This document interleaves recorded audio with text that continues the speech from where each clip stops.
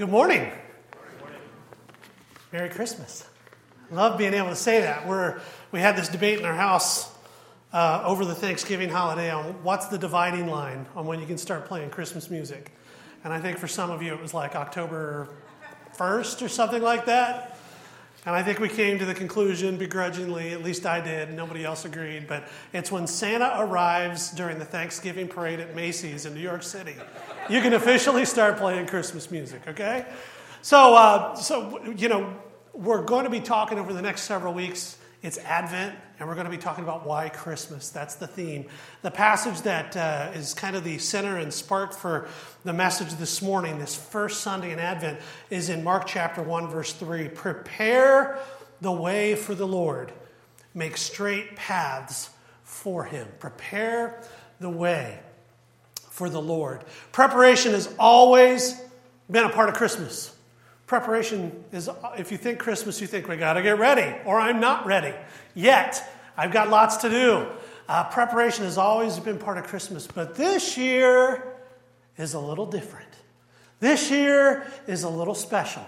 And I found a little cartoon that explains why this year is just a little different.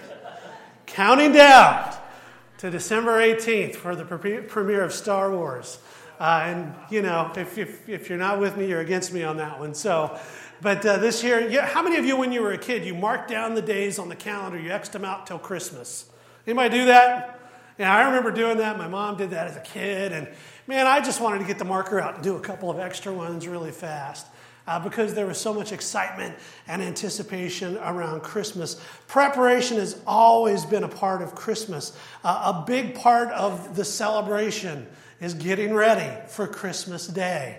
And many, many moons ago, there was a song written called The 12 Days of Christmas. And it's all about all the different gifts that you get. And I bet somebody in here could sing all 12 verses. We won't try it, but we'll just acknowledge that the 12 Days of Christmas was kind of the expectation back then. But now we've got ABC Family's The 25 Days of Christmas.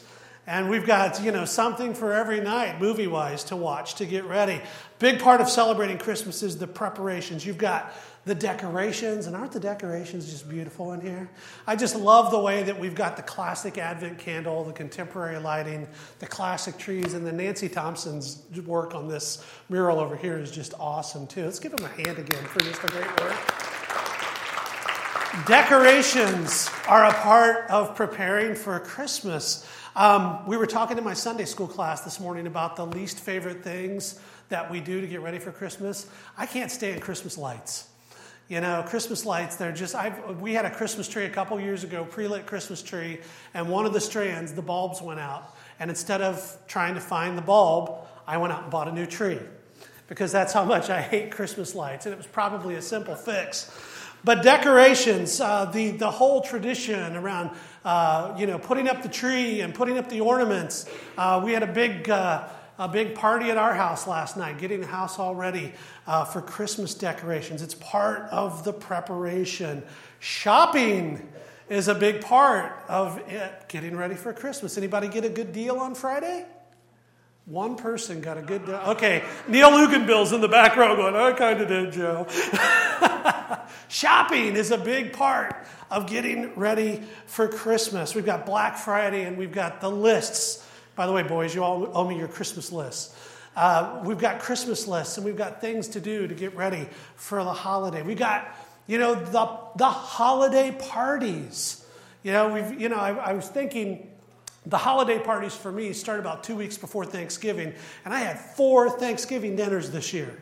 I had 2 at work, and we had the church dinner, and then we had family Thanksgiving on Thursday. That was 4, and that was just the beginning. And I know that a bunch of people here are doing the Biggest Loser Challenge with Todd Clements, and I am in last place, but I want you all to know I've lost almost 10 pounds since October 1st.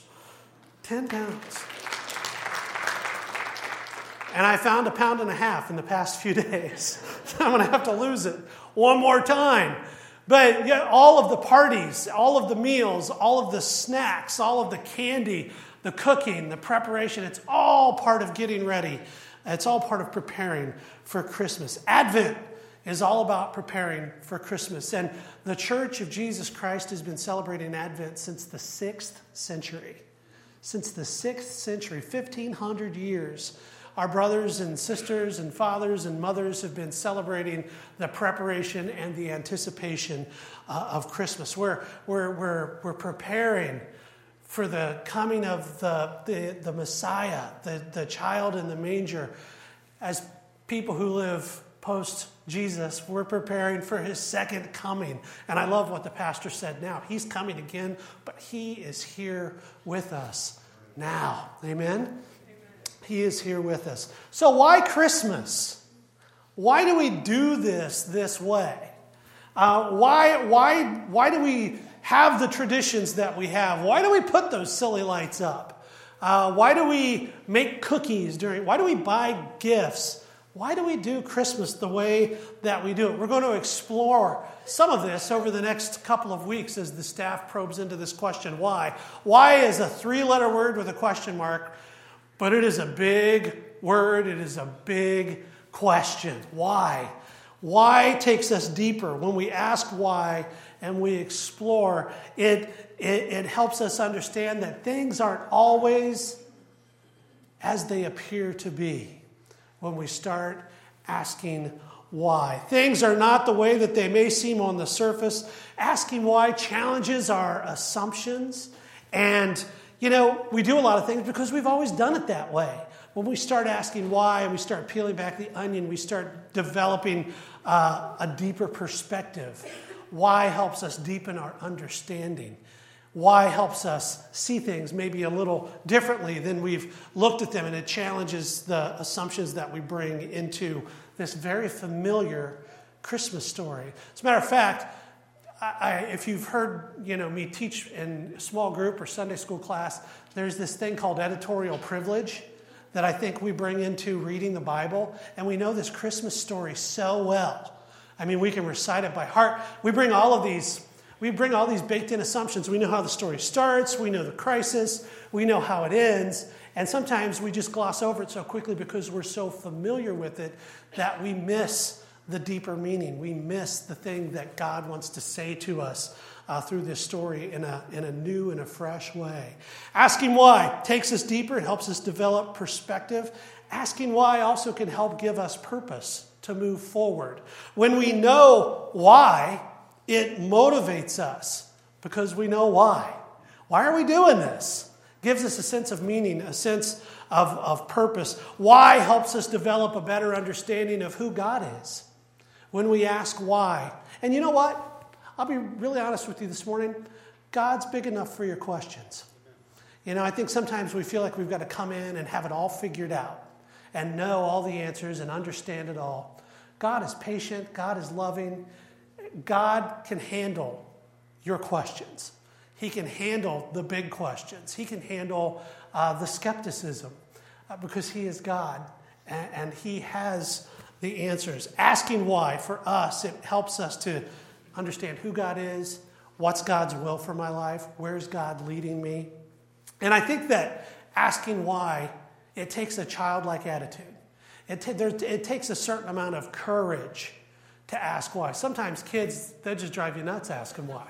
Mommy, why is the sun in the sky? Why does the moon come up? Why does the moon go away? Why are, why is the show on at this time? They can ask why about anything. And you get some really tough questions that way. But kids, they don't have any fear in asking why. But I think as adults, as grown-ups, sometimes we get a little intimidated by asking why because we don't want to look stupid. There's no such thing as a stupid question. Asking why, developing a deeper understanding is vital to our spiritual formation. And so this week, as we begin this series, Why Christmas, we're going to be focusing on not a typical part of the story. We're going to be focusing on Zechariah, on Elizabeth, and on their son, John the Baptist. We prepare for important events, right?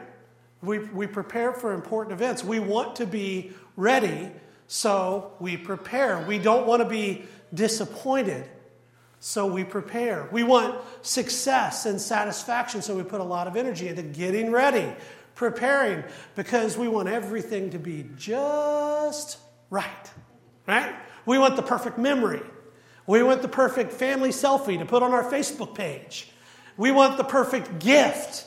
We want everything to be right. And to get everything just right, we put a lot of energy into preparation, into preparing. Preparing builds excitement. Preparing builds anticipation. And, anticipation generates a lot of energy. And for kids, I can remember being so excited when I was a kid for Christmas that I would lay under the Christmas tree in the weeks before Christmas, and I would just look at all the gifts that were for me. And I would try to figure out what was in them, and every once in a while, I'd peel back a piece of paper. My mom would say, "Get away from there." Get away from there. But anticipation was palpable when I was a kid for Christmas. When I was a child, we slept upstairs, and Mom and Dad would do everything to prepare for Santa to come on Christmas Eve. And, we were so excited. Christmas morning was the only morning you could get this child out of bed at 3:30 a.m. There was just so much anticipation. I could not sleep. And before the Walmart bags of the season, my dad would take all of the different extras and trash and whatever, Christmas paper or whatever that was left over, and he put them at the bottom of the steps. Put it all at the bottom of the steps. And on Christmas morning, me and my brother Dan, we'd get up and we'd go down the stairs and crunch. We'd step on all that stuff, and Mom and Dad's bedroom was right over here. And you just hear my dad say, "Go back to bed." And we'd turn around and we'd go back up. We got wise, though. After a while, we kind of went down towards the side and skipped through the paper and stuff like that. But we were notorious for getting up early on Christmas morning because there was so much excitement and so much anticipation. I could taste it. Christmas morning was so exciting. So for kids, it creates all this positive excitement and energy and anticipation. And preparation for adults, I think sometimes for us as we get older, it creates this certain level of stress and angst. It's a different kind of anticipation because we're like, I got to get all my shopping done, Russ, and I got to get all the baking done, and I've got to get all this stuff done. And so this preparation, it does create energy, but it's not necessarily a positive energy. We put all this effort in because we want everything to be totally worth the effort. And it's not just for Christmas. If you think about this, if you are in school, you do your homework and you study. I hope you do. Right, Andrew? You study to do well on the test, to pass the test, to do well. And when you don't study, you don't do well. When you're at work, you have these projects or these things that you have to work on at work with your coworkers. And work would be really great if it weren't for all the people, right? But you have to collaborate with people and you got to get along. And when you prepare and everything is kind of set up the right way, the project is a success because you have prepared together. If you're an athlete, athletes prepare through practice and exercise and practice over and the drudgery of practicing over and over again. 10 more free throws, Spencer, come on.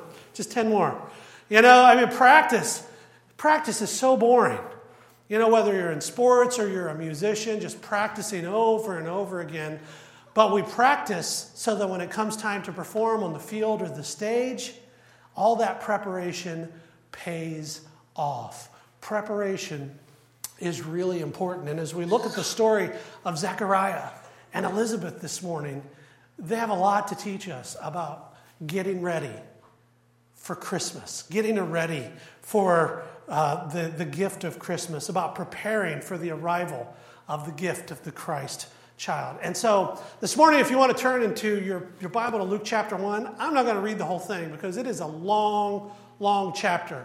But I am going to run through the story of Zechariah and Elizabeth and their son John the Baptist and just hit some highlights. And we're going to pull some learnings on how we can prepare for Christmas out of this story this morning. In Luke chapter 1, we find Zechariah and Elizabeth. They're these good and faithful Jewish people. They are devoted to God.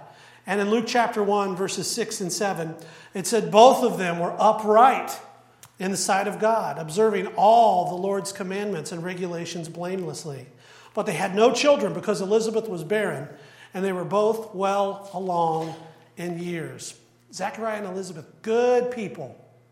The bedrock kind of people you'd want to go to church with and have in your church pastor. They were just solid, awesome people. They were a pastor's family. He was a priest.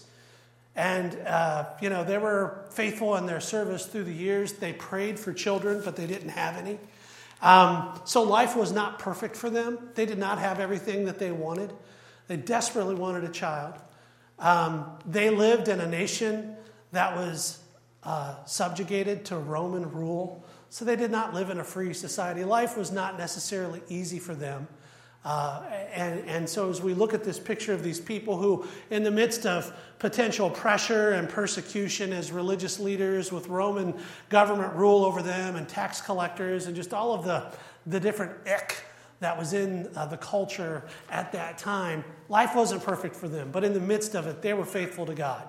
They were obedient, and they were devoted to God's word. Zechariah, as I said, he was a priest, and he had a tour of duty. He had to go to the temple, and they kind of did it in several weeks to months-long tours, thick National Guard duty almost. And it was his turn to travel from his town to go to the temple. And part of his job as one of the priests, they kind of picked lots, and he had been the chosen one to go in to the inner sanctuary of the temple to burn incense as part of the worship ritual. He was doing his priestly job. And he's in this room in the temple all by himself, and he's burning the incense, and an angel of the Lord appears. And this angel of the Lord startles him and says, "Don't be afraid, but I'm here to tell you that Elizabeth is going to have a child. Elizabeth is going to have a child, and he will go on," in Luke 1:17, "and he will go on before the Lord and in the power of Elijah to turn the hearts of the fathers to their children and the disobedient to the wisdom of the righteous, to make ready a people prepared for the Lord." So this angel tells Zechariah, "You're going to have a kid." And he's this older man. He's like beyond, his wife's beyond childbearing years. You're going to have a kid. And the sole purpose of this child is going to be to prepare for the way of the Lord. That word prepare has just popped out to me as I've studied the life of Zechariah and Elizabeth and John the Baptist. And I've done a lot of word study over the past couple of weeks getting ready for this morning. And the Greek word that appears in Luke 1:17, I'm not going to try to pronounce it for you because I'd get tongue-tied, but the word kind of brings forward this imagery of a construction site that has all the potential. It's the right location, but it's got the wrong stuff on it, and it needs to be cleared away so that something new can be built up. So when we hear the word prepare, think about construction site. And I went out to the internet, and I found these old pictures of our property here to the south, where the Family Life Center now stands. On that property stood a house. It was the church parsonage. And Brother Max Case lived in there, and the Whitefords lived there for a while before they bought their own home. That was the place where our pastoral family lived. But the church's needs grew, and we decided that we needed to build a bigger space for fellowship and whatnot and ministry, and so we decided to build the Family Life Center. But before we could build the Family Life Center, the tractors had to come in, and they had to demolish that parsonage. How many of you remember that? Yeah, there's a lot of people here, but there's a lot of people who don't know this story, right? So the tractors came in, Kurt Penorwood and his crew came in, and in about 15 minutes to a half hour, they had that whole house demolished to the ground. And then they collapsed it all in on itself and buried it with dirt, and it's still over there, but it's just underground now. But the land was prepared, and what was there actually became the foundation for the new building that was constructed on that site. So when we're talking about this concept of preparation, keep this image in your mind of scraping away and tearing down what's there to build up something new and something vibrant that God can use in our lives. So Zechariah, he's like hearing all this from this angel, and he's still in the temple, and he's like, "Are you sure?" Because you know how old my wife is? And the angel has none of it. The angel's like, because you didn't believe me, you're not going to be able to talk until this child's born. And you're going to name him John. You'll see. And so Zechariah, he walks out of the inner temple to all the people that are gathered there, and he can't speak. And they knew something happened. They knew that he had encountered God because he was mute. And he was, it was just obvious that something incredible had happened. So he finishes his tour of duty. Everything dies down. All the excitement around what happened to him dies down. He goes home. Elizabeth gets pregnant. God answers their prayer. They had been praying for years for a child. And God answers their prayer. And so now they move into this phase of preparation, preparing for the baby. The baby's coming. And, I just think back to when our boys were on the way. And, I got to buy baby furniture. I got to all this baby stuff. I got to buy baby clothes. And what's this whole thing about baby formula and baby diapers? And now you've got, you watch, these families. It's awesome to watch people get ready for these babies on Facebook with their pictures. And I love that. To me, it's just so awesome to see our families growing and to share a little bit of the excitement and to share a little bit of the path of preparation that it takes to bring a kid into the world. I know for me, I was thinking, boy, one of the ways I got to prepare is I got to get a better paying job. Because, suddenly you have responsibility, and my fatherly instincts kicked in, and I'm like, okay, what are we going to do here to pay the bills and to feed the mouths? And so, we were talking this morning in my Sunday school class. Great insight from the class. I love to study the Word together with people. And this came out in our class this morning. Elizabeth, she's got this special child that she's carrying. She was uniquely equipped to be able to help Mary during this time in Mary's life, because Mary had this similar, revelation that she was going to bear the Messiah. And she was not married. She was betrothed to be married to Joseph. It was not good to be an unmarried, expecting mother in that day and that time.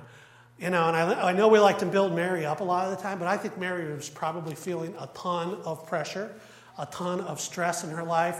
And if you read the scripture, the first thing she does after she finds out that she's with child, she leaves town. She leaves town and she goes to her cousin Elizabeth's house. And Elizabeth, I love this story. Just listen to this in Luke 1:39. At that time, Mary got ready and hurried to a town in the hill country of Judea, where she entered Zachariah's home and greeted Elizabeth. When Elizabeth heard Mary's greeting, the baby leaped in her womb, and Elizabeth was filled with the Holy Spirit. In a loud voice, she exclaimed, and put yourself in Mary's shoes to hear this. In a loud voice, she exclaimed to Mary, "Blessed are you among women, and blessed is the child you will bear. But why am I so favored that the mother of my Lord should come to me? As soon as the sound of your greeting reached my ears, the baby in my womb leaped for joy.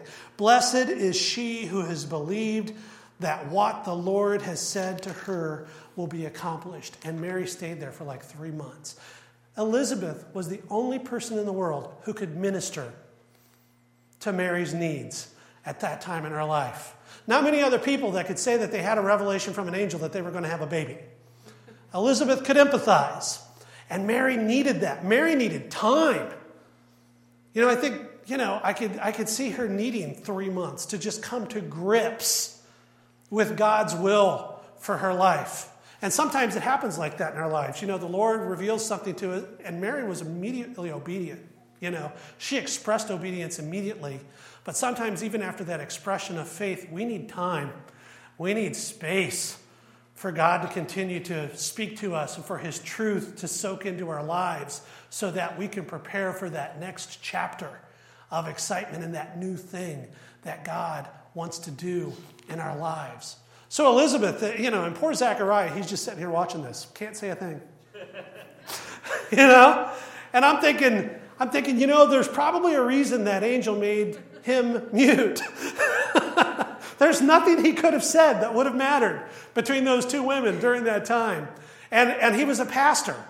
And, I can see him wanting to try to fix and coach and do what he just couldn't say anything.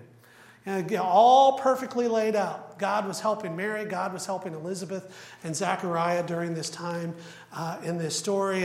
And Mary stays with them 3 months. She leaves. Elizabeth winds up having this joy of their life. This child, John. Zechariah names him John. And suddenly he can speak. You know, the muteness is released. And John is raised by Elizabeth and Zechariah. They're so proud of him. This is the child they prayed for. This is a miracle child to them. And John grows up, and I think that they were proud of him and they loved him, but I'm pretty sure that John probably grew up into not what they were expecting. You know, as I read the scriptures, I think John was the first hippie. John was not, here is this child of a priest, this very formal family, part of the temple structure and culture. And here's John, who has this great prophecy and this sole purpose in his life, out in the desert, away from the temple, wearing camel skins, crazy hair, eating flowers and bugs. And, he was crazy John. Like, I could just see them thinking, oh my gosh, what's going on here? This is not what I expect. Parents, it's not what we expect our children to become. It's what God expects them to become. That's most important. And sometimes I think it's our job, we think it's our job to shape our children in our own image. It's not. It's to set the stage so God can shape our children into the people, the men and women that He wants them to be. Amen. So here's crazy John, out in the wilderness. He is not only the first hippie, I think that he could have been, if the internet was alive back then, the first internet sensation. He was a rock star. He was a celebrity. And if you study his life, you see that everybody knew who John the Baptist was in Judea. Everybody knew who John the Baptist was. Everybody was coming out into the desert to listen to his teaching. Everybody was coming out to be baptized and to hear his message of repentance and baptism. And it was fascinating because even Herod, who was the king that time, was aware of John the Baptist. He was so scared of John's influence and John's power that he had with the people that John was arrested and put in prison. And Herod was scared to do anything with John for fear of what the people would do in reaction. John the Baptist was a rock star. He was so influential that even Jesus was baptized by John the Baptist. Even Jesus was baptized by John the Baptist. And I look at the life of John and I look at the life of Jesus and I think of their lives as so intertwined, like a piece of rope, strands in a piece of rope, or the strands in a helix, like a DNA helix.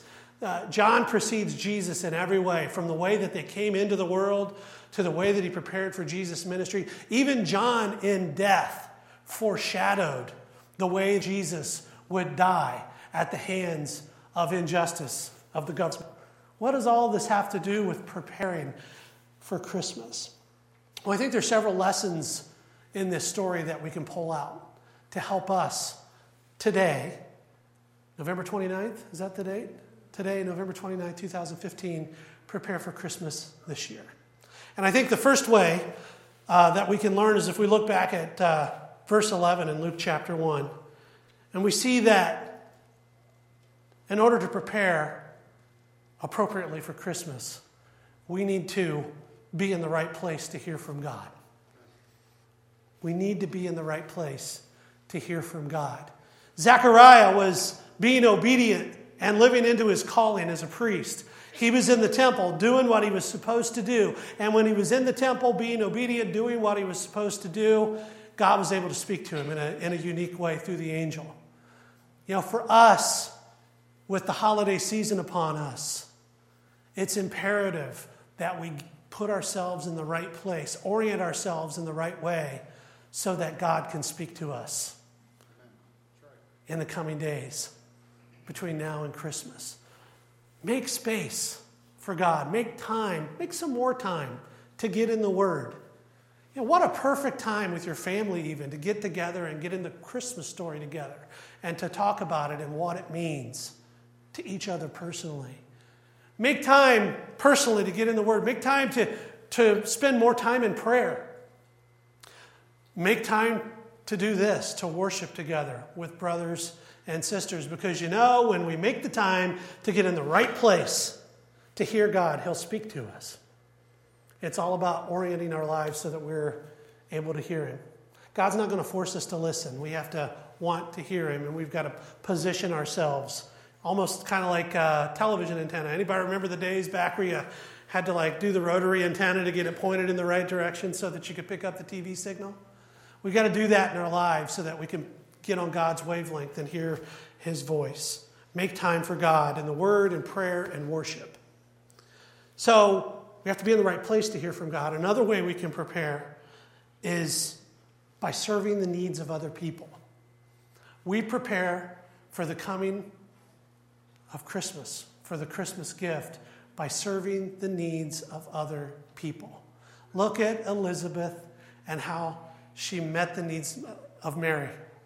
One of the most beautiful pictures in Scripture is these two women ministering to each other during this very interesting time in their lives, focused not necessarily on themselves, but serving each other's needs, meeting the needs. Find a need to fill. Find a need to fill. Find a place to serve as an exercise of preparing for the coming Christmas holiday. So we prepare by being in the right place. We prepare by serving the needs of others. We also prepare through repentance. We prepare through repentance. John's message and his purpose was to bring this message of repentance. That repentance precedes salvation. Repentance is this big word. John came baptizing in the desert region and preaching a baptism of repentance for the forgiveness of sins. Repentance, this big church word. It's like, what is it? Who says that? Go outside of the walls of the church. Nobody uses that word that I'm aware of. Repentance is it's churchese. It's church language. And when we look a little bit underneath the covers and explore what that word means, I found a really good definition of it in my study over the past couple of weeks. Repentance is the coming to of our senses about sin in our lives. It's coming to our senses about how destructive sin is in our life. It's coming to our senses about how offensive sin is to God. It's coming to our senses and changing the way we live. Repentance is a change of mind that results in a changed lifestyle. Amen? Don't have to use the big words. Repentance is a change of mind that results in a change of lifestyle. It is that light bulb coming on and realizing that I'm living this life of sin and I need to totally turn around and do a 180 and stop doing that stuff. And we think of repentance some of the time as something that happens just for the newly saved person. Repentance is a lifestyle. It is the lifestyle of the Christ follower.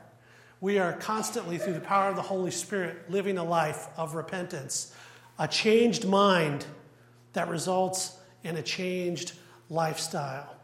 We also prepare through surrender. So we prepare by being in the right place to hear from God. We prepare by serving the needs of others.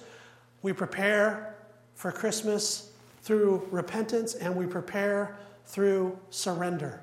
In John chapter 3, John is out ministering, and we read in this story about his testimony about Jesus. After this, Jesus, in John chapter 3, verse 22, Jesus and his disciples went out into the Judean countryside where he spent some time with them and baptized. John was also baptizing at Aenon near Salim because there was plenty of water and people were constantly coming to be baptized. This was before John was put in prison. An argument developed between some of John's disciples and a certain Jew over the matter of ceremonial washing. They came to John and said to him, "Rabbi, that man that was with you on the other side of the Jordan, the one you testified about, well, he's baptizing and everybody is going to him." To this, John replied, "A man can receive only what is given him from heaven. You yourselves can testify that I said, I am not the Christ, but am sent ahead of him. The bride belongs to the bridegroom. The friend who attends the bridegroom waits and listens for him and is full of joy when he hears the bridegroom's voice. That joy is mine, and it is now complete.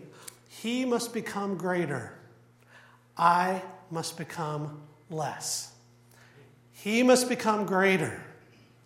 I must become less. Part of preparing for Christmas is living into this equation of John chapter 3, verse 30. He must become greater. I must become less. I must surrender. The essence of preparing, I found this out online. If you go look up John 3:30, I'm no good at math. This is probably the first algebra I've ever taught in my life. But he, the greater than, less than sign, he must become greater. I must become less.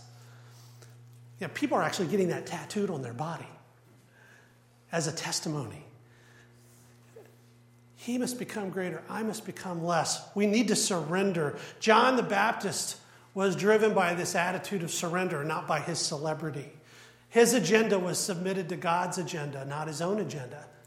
He made a conscious choice to allow God to have dominance in his life and to humble himself, to allow God to take first place. Even to the point where John was at the apex of his ministry. He was popular. He was a rock star. He had disciples.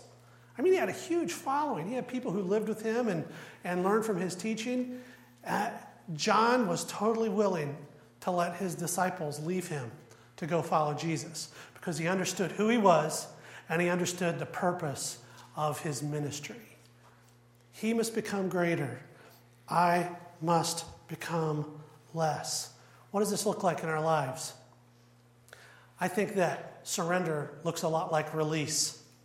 And one of the things that spurred my interest in this whole story for Advent, for preparation, was the fact that sometimes we've got our arms so full of stuff that doesn't matter that we aren't able to take hold of the gift that God wants to give to us.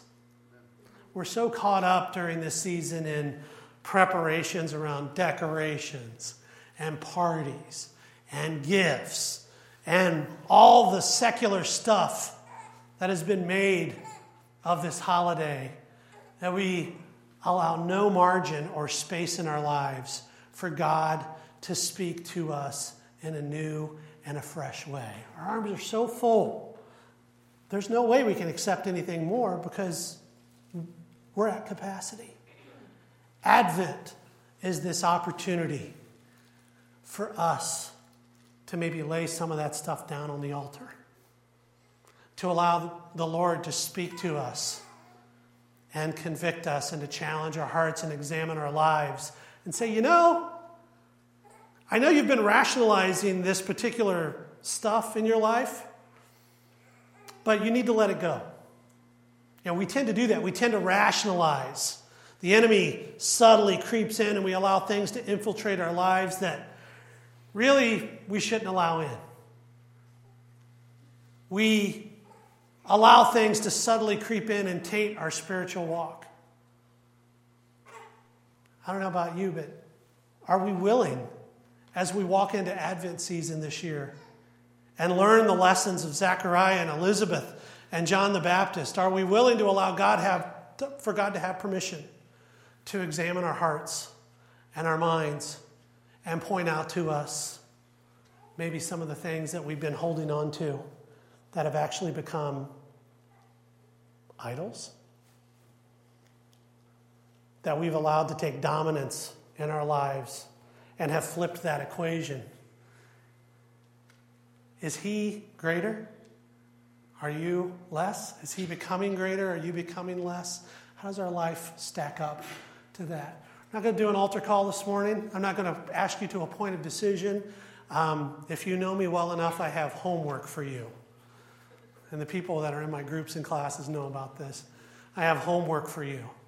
My ask of you is to walk out of this place with a willing spirit to allow God Almighty to examine your heart, your life, to probe and to examine whether or not John 3:30 is your life, or whether there need to be some adjustments.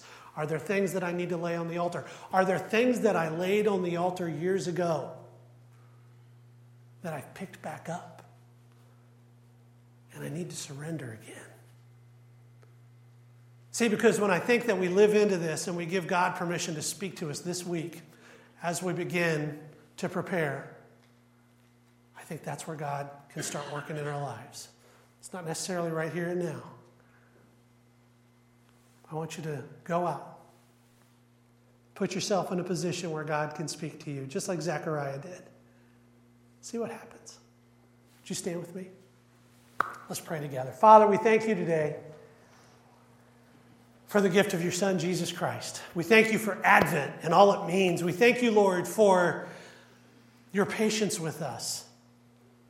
Lord, as we reflect on this story of John the Baptist and his parents and their faithfulness to you, Lord, I just pray that you would speak to our hearts and our minds, that you'd challenge our souls this week, that you'd open our eyes to things in our lives maybe that we've allowed to infiltrate our lifestyle and our homes that we need to surrender to you.